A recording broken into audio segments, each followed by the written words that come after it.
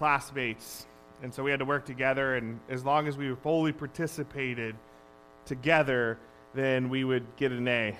And so I told him, I will do all the work, and you do all the speaking, and that way we fully participated, and I don't have to talk in front of people. And sometimes God asks you to do things that make you uncomfortable, or that go outside of your comfort zone, but that's a good thing.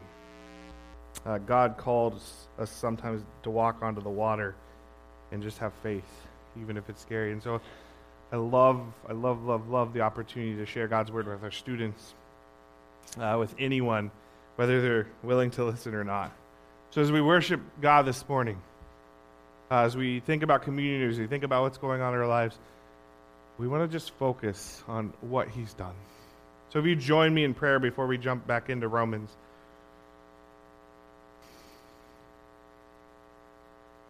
Heavenly Father, we thank you for this morning. We thank you for the opportunity we have week after week to gather together to worship you. That we are in a place that we can come safely together. That we can share the truth of Scripture here. That we have the opportunity to have fellowship in musical worship and the study of your word. And Father, we can do that together as part of your body.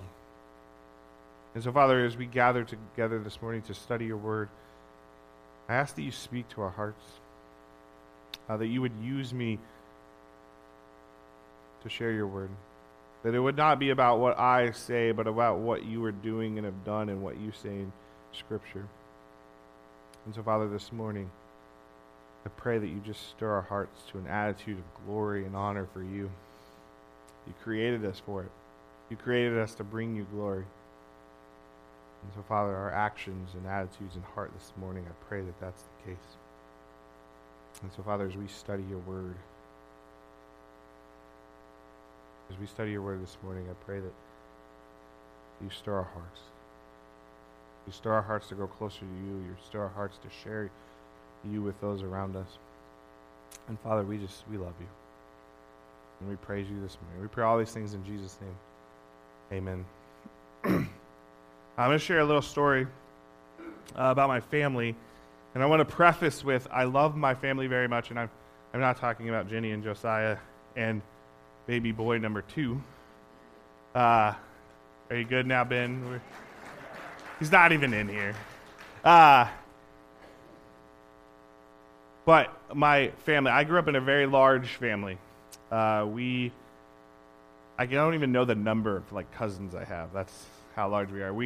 My mom is number 7, 8, one of those two of 10. So I have cousins that are 60 years old already. And so there's a large gap in my family. And one of the things my family did really well when I was growing up was we gathered together all the time. Like if it was a holiday, we were having a party. Now, and by holiday, I literally mean if it's on the calendar for any random reason, we were having a party for it.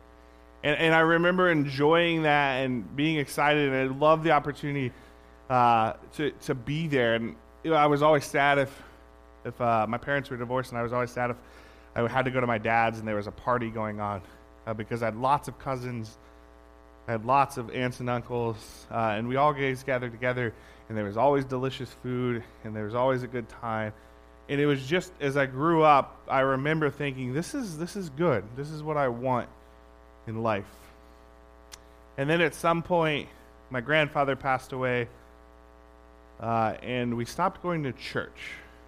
And we stopped going to church because my grandfather was the patriarch of the family, and he required everyone to go to church, and even as they were adults, they obeyed that request. And then I realized we went to church and we knew about God, but we knew of God. We didn't really know what God had done. We didn't really understand that.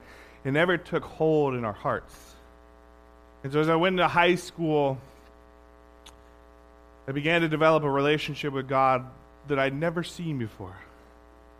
I actually put my trust in Jesus and understood his death and his resurrection and what that meant for my life. And I began to change. And I talked a little about that last week and how it hurts me if my family didn't see that in my own life. But I began to change, and there became a point when I was in college, and they had a family reunion, and it was actually in Minnesota, which is where I went to college. And so Jenny and I were able to attend, and it was during the summer. And I remember sitting there, and the whole family was really excited because they had finally compiled like our family history. And it went back a long ways. Our family in Poland and what they were doing and how they lived and all of those things. And I remember them being like, all right, this is how much it costs. And I'm thinking, all right, I need to find $10 so that I can have this because I think this is important. And Jenny and I sat down and we began to read it. And I began to realize something about my family that maybe I never had truly thought about or understood. So we read and we opened it. And we just saw devastation. Divorce, divorce, divorce, divorce. Remarriage, divorce, divorce. Drug overdose, alcoholism. I mean, it was all in there running rampant through my family. And I remember sitting there thinking, I don't want this. I don't want this book. And I don't want this for my family or who I am or what I want to do in life. And so as I was thinking about that, last night, as I was preparing, I actually thought about, I hope in like 100 years it comes out and they get to me and they're like, who is Boye? Who's that? But they get to me and they see my line and they see something that has changed. And they see a total difference as they get to me. And I would love to see that in all of my family, but the reason for that is not because of anything I have ever done, but because of what God had done in my life through Jesus. And so it saddens me to think about my family in that way, but there's so much excitement and celebration because of where I've come. From where I'm at now to what I look back on, what could have been if I never met Jesus. It is scary and it's saddening. And it's saddening to think about because I love my family and I want them to know the love of God like I do. And I've shared that with them on many occasions. And so we're at a point in our story here, we're continuing that thought. How big is what God is doing and has done? And how should we react to something like that? Because I have seen it in my own story, my piece of God's puzzle. And so this morning we're going to be in Romans chapter 5, verses 6 through 8. If you would read along with me. For while we were still weak, at the right time Christ died for the ungodly. For one will scarcely die for a righteous person, though perhaps for a good person one would dare even to die. But God shows his love for us, in that while we were still sinners, Christ died for us. What a perfect passage as we take communion this morning. As we jump into this scripture, I want you to think about your relationship with Jesus. I want you to think about your relationship with God, and I'm going to talk about a few here. So I want you to see if you fit into any of these categories, and if not, find out where you fit. Because I want you to think about, as we talk about God's word this morning, where you're at and why that matters. See, maybe you're here this morning and you know of God, and maybe you only know of God because for the past half an hour we've been singing about him and I've been talking about him. And maybe you saw it in your Bible as you picked up a Bible in on your way this morning, and that's it. You don't really have a relationship with God. You don't even know what that means. That's a weird concept to you. Maybe that's where you're at. Maybe you've been in the church a really long time. You've read the Bible, you've heard what it says, you've sung songs, you've participated in things that you think are weird. But you're like, I don't have a relationship with Jesus and I don't necessarily want one. Maybe you're there. Maybe you have been walking in faith for a really long time. However many years, whatever that may look like. And maybe you feel like you're on a stationary bike and you're working really, really hard and your faith is going nowhere. And you're like, God, what's going on here? Maybe you're new in your faith. Maybe it's something that Jesus has come to you recently and you're super excited about what's going on and what he's done and you want to just tell everyone about it. And if you're the category before this and you're like stuck and you see these excited people, you're like, they need to calm down. But maybe you're there, maybe you're new, but you're like, I don't know what to do. Like, I'm excited. I know I'm supposed to read my Bible. I don't know where to start. I want to get involved in all of these things, and that's great. Or maybe you're in a sweet spot right now. You have a great relationship with God.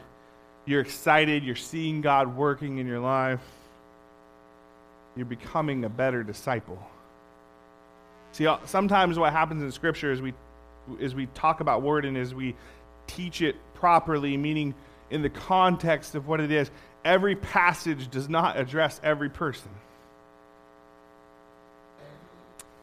But this is one of those passages that in the majority of Romans addresses every person.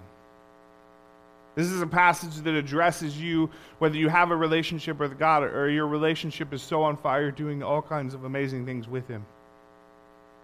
So this morning, I want you to imagine your relationship and what that looks like and how this 3 verses may have an impact on that. For while we were still weak at the right time, Christ died for the ungodly. See, this passage talks about us at some point in our walk in life. Wherever you're at in your relationship with God at this point right now, this entire section talks about some point in your life. See, Paul calls us 4 things here.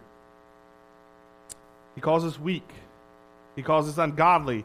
He calls us sinners, and if we cheat a little and skip into what Pastor Joe will preach on in a few weeks, he calls us enemies. So we have 4 things that Paul calls us: weak, ungodly, sinners, and enemies. See, as we walked this earth before we had faith in Christ, death and resurrection, these are the 4 words that Paul describes us as. Every person that has ever walked the face of this earth, this description holds true to them. It holds true to who they are. So wherever you're at now, if you're in a great place in your relationship with Jesus, or you've never met him, I want you to understand and hear the encouragement Paul has in these 3 verses. And the guidance that he is giving. I know maybe it's not encouraging to hear that maybe at some time or right now that you're weak, ungodly sinners and enemies of God. That's probably not the most encouraging thing to hear. But Paul speaks of it as encouragement. Of understanding, it's the same reason we take communion once a month, is to remember what God has done. So while we were weak. So what's Paul mean by weak? Now, I know some of you, if I said to you right now and looked you in the eyes and said, you are weak, would be super offended. Whether you're a guy and you're thinking of how strong you are, or you're very independent and you think about how amazing you are. All right, those things might actually be very true. But you might have been a little offended. You might have felt, I'm not weak. I've never been weak. I can do anything I want to do. I can do everything I put my mind to. But the truth of what Paul is saying is not about our physical strength or our emotional stamina. It's not about those things. It's not whether we can complete a task. Our weakness is spiritual. We at one time were so spiritually weak that we could do nothing. And our weakness was our inability to save ourselves. We couldn't do it. No matter how good you were, no matter how good you tried to be, no matter how many donations you made or times you sent out good thoughts to people on Facebook, none of that is good enough. It's not good enough to change the reality of where we're going. We are spiritually dead and unable to rescue or resurrect ourselves in any way. Paul in Ephesians says, chapter 2, verse 1, he says, "And you were dead in the trespasses and sins." This weakness is beyond just being physically or emotionally weak. We're dead. Paul calls us dead. God in the garden told them if they disobeyed him, they would die. And they didn't understand that. And so they were led astray. We were struck with our sins and our failures, and those very things were killing us. As we sat there, weak and frail, God in his might and strength provided the only possible answer to rescue us. The only one. There's only one way to God. He sent Christ to die for us. While we were weak, Christ died for the ungodly. Christ died for the ungodly. I want you to understand the magnitude of all of this. All right, I want you to be encouraged about wherever you're at in your walk right now. I want you to be encouraged because Christ died for the ungodly. While we were incapable of doing anything, Christ did everything. He came into this world. He gave up his role of honor. He became a servant. He humbled himself to obedience and died a death worse than any other death in the history of the world. There was nothing more humiliating or painful than going to the cross. He did this for us because he knew we could not do anything for ourselves. I want you to imagine that as God created us to bring him glory, and in that creation, he began a plan. He did this for us because we could not do anything. And as we get closer to our Easter celebrations, we continually look to the cross and the resurrection. I want to remind you, all right, I want to remind you of that. I don't know what Pastor Joe will talk on our awesome, we have a lot of services this year, it's very exciting. But I don't know what Pastor Joe will preach. I don't know where God will lead him, but I want you to remind you of Christ going to the cross this morning. I want to remind you is what he did on behalf of weak, ungodly people. As Christ was betrayed by one of his closest friends, he was taken to court and found guilty by his own people. He was mocked, tormented, beaten. He was beaten with one of the scariest things that I could ever imagine. They call it a cat of nine tails, a whip that has 9 thongs off of it that have nails and glass in it. And after they beat him to the point of death, which they had this down to a science, this is the crazy thing about the Roman Empire. This was a science to them. They knew that at 39 lashes, people could survive, but that 40th one did him in. So they beat him to the point of death, and after that, they took the crossbeam of the cross and made him carry it. Carry it to his own death. And then as they drove the nails through his wrist and his ankles, as they hoisted him into the air, in those moments, he didn't call out in hate for the ungodly. He didn't call out in hate towards those who have sinned. In that moment, Luke says, he called out, "Father, forgive them, for they know not what they do." In Christ's darkest hour, he wanted forgiveness for us. He wanted to obey his Father in heaven. It's not something we could achieve. I physically couldn't go through that, let alone actually save someone because of it. If you think about the amazingness of what Christ did in our weakness and ungodliness, look again at something I skipped over in verse 6. For while we were still weak, at the right time, Christ died. It wasn't when the Jews picked it or the Romans decided it was going to happen. It was when God had planned it. God had planned all along since our rebellion in the beginning And Jesus knew all along since our rebellion in the beginning that at the right time in the fulfillment of God's word and his prophecy and his plan, that he would die for the ungodly. See, we serve a God that seeks after the weak and the ungodly, and that is constantly at work in their midst. But why would Christ die for us? Why would he? For one will scarcely die for a righteous person, though perhaps for a good person one would dare even to die. As I was reading commentaries and articles about this section, I kept coming across the same little story. It's actually all over the place. If you Google it, you can find all kinds of articles written about it and the historical facts of it, but it was at once in the Daily Bread. So if you read the Daily Bread on a regular basis, maybe you've come across this story, but it's about a preacher named Peter Miller. And Peter Miller was a friend of George Washington. And one day, Peter heard that one of his neighbors was being tried for treason and found guilty and was to be hung. And as Peter thought about his neighbor and what he'd done and who he was, he realized that there needed to be grace in that situation. So he walked 60 miles in one night to speak to George Washington himself. And he began to share on why George Washington should pardon this man.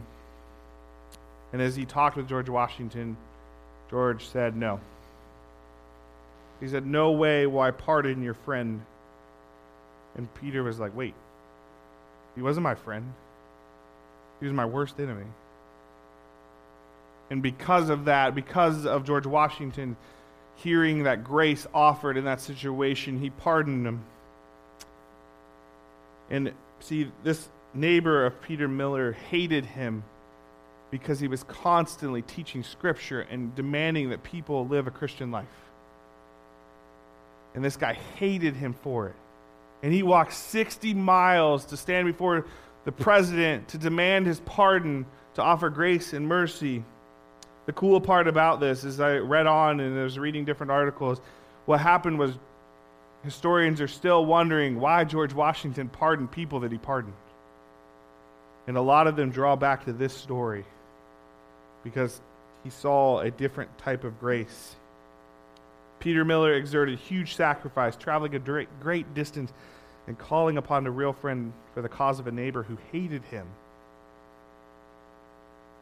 who was a condemned criminal, who was guilty of treason. See, Paul wants us to understand here what Christ is truly doing, and he wants us to plainly see it. It's not confusing or some out-of-the-reach thing here. He wants us to understand it because he wants us to see it in our own lives. Christ did something that other people are not willing to do.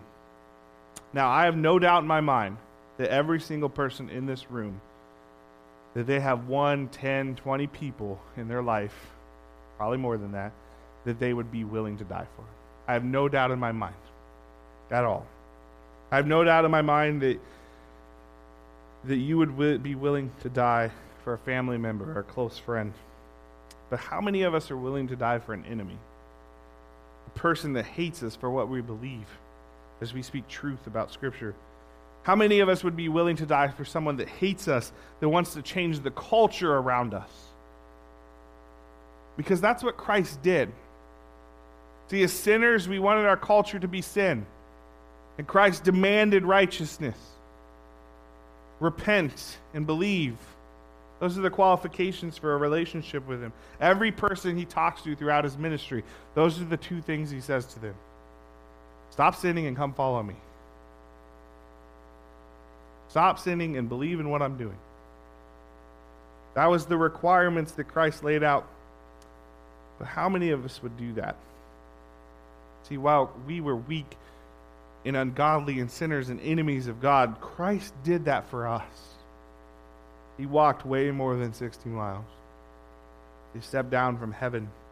So where does that leave us? Why should we think about that? Why should we process that as we're thinking about our own relationships with God? How should we look at that? And we go to verse 8. But God shows his love for us in that while we were still sinners, Christ died for us.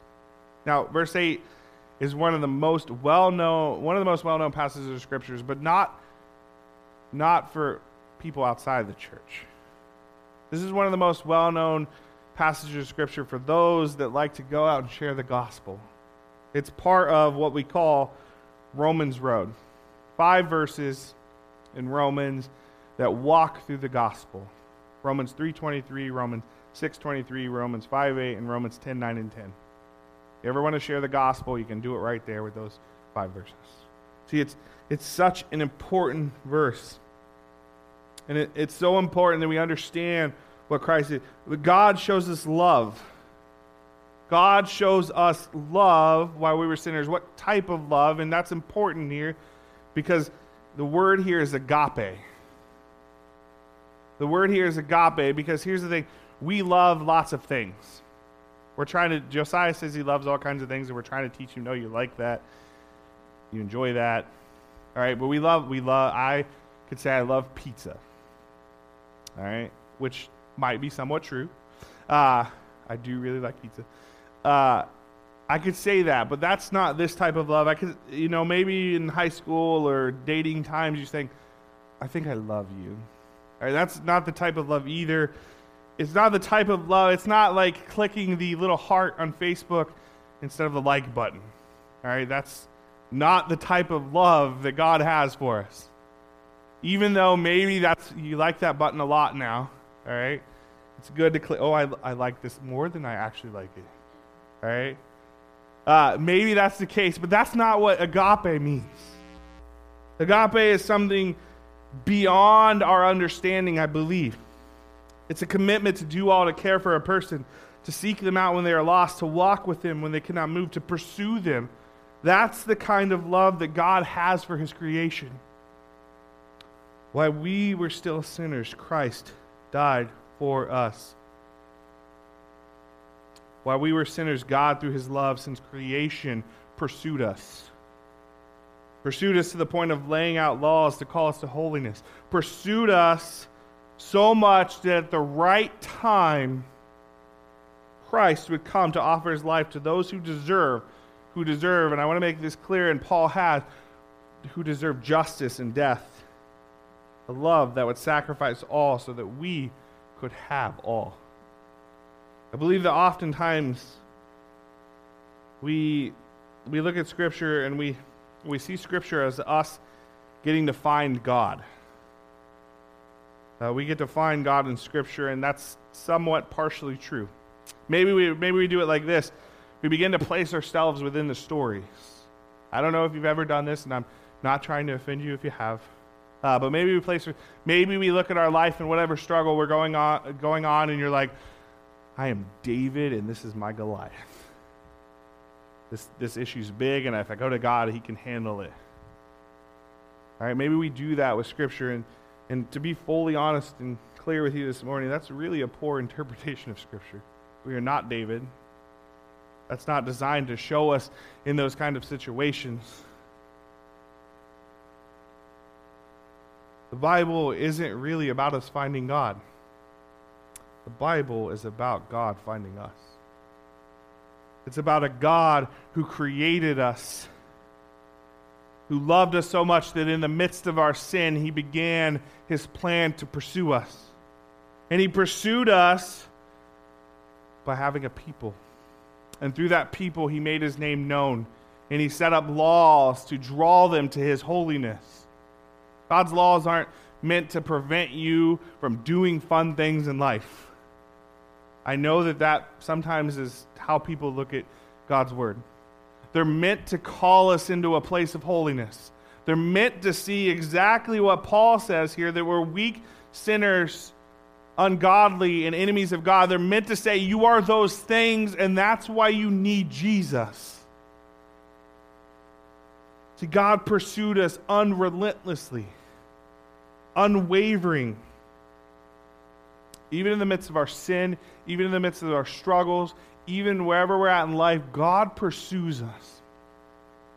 I've heard this oftentimes, as I've talked to people about where they're at spiritually, what's going on in your life, and they're like, I believe in Jesus and God, and I believe the Bible is true, but there's no way that God would save someone like me. You're missing the point. And that's why I want to encourage you, wherever you're at in your walk in faith right now, is the point is that exactly where we're at is exactly where God pursues us. So if you're at a great place in life, God is going to continue to pursue you there. If you feel like you're stuck and not going anywhere, God is coming to you and talking to you. If you say, I don't know God, He is speaking to you, and I know that because He had me share this word with you this morning. He is a God that relentlessly pursues with unwavering love. Even in the midst of our sin, our weakness, He sent Jesus to step down out of heaven to give up His place of honor. For those of us that put our faith in Jesus' death and resurrection, we are no longer weak, ungodly sinners, enemies of God, but we are justified and at peace and have access to God's glory and love. We should rejoice and celebrate. As I look at my family, there's a great bit of sadness. There's a great bit of sadness because I want them to understand what I've come to know to be true. I can't prove God scientifically. Historically, I could probably do it, but spiritually and what He's done in my life, oh man, there's a reason I stand up here today. There's a reason that I went into ministry, to walk beside others, to teach, because I'm excited. Man, I'm scared for our youth. I'm scared for us as adults because we live in a world that's full of sin and weak, ungodly sinners. But I'm excited because our God is bigger than all of that. And your story, here's the cool thing. Last summer, we invited all of our youth leaders to share their testimonies. And this is how you can go out and share this story wherever you're at in your relationship with God. But here's the thing. This is what I always tell people when they're going to share their stories, their testimony. It's not your story. I'm like, well, I was in it. You are in it. And that's true. But here's the thing. Our testimonies are about not what we did. They're about what Jesus did in us. And so as you go out, as you share your stories, you talk to people about your faith, as you're sitting there this morning, and maybe all you know is that Jesus died for the weak, ungodly sinners at the right time because God loved us. If that's all you know, you go share that with everyone you can. Because otherwise they remain enemies and ungodly and sinners and weak. And so as I end this morning, I want to give you a little encouragement, a little spoilers, probably a couple months from now, so you may forget. I'm going to read a little of Romans 8. Who shall separate us from the love of Christ? Shall tribulation or distress or persecution or famine or nakedness or danger of sword? For I am sure that neither death, nor life, nor angels, nor rulers, nor things present, nor things to come, nor powers, nor height, nor depth, nor anything else in all of creation will be able to separate us from the love of God in Christ Jesus our Lord.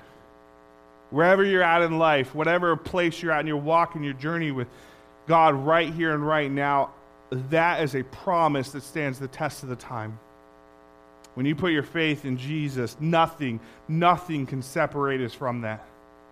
That unrelenting, unwavering pursuit of our lives continues all throughout it, even in the midst of our greatest struggles. Let's pray. Heavenly Father, I thank you. I thank you for the opportunity to share your word. I thank you for the opportunity to do life with these people in this room.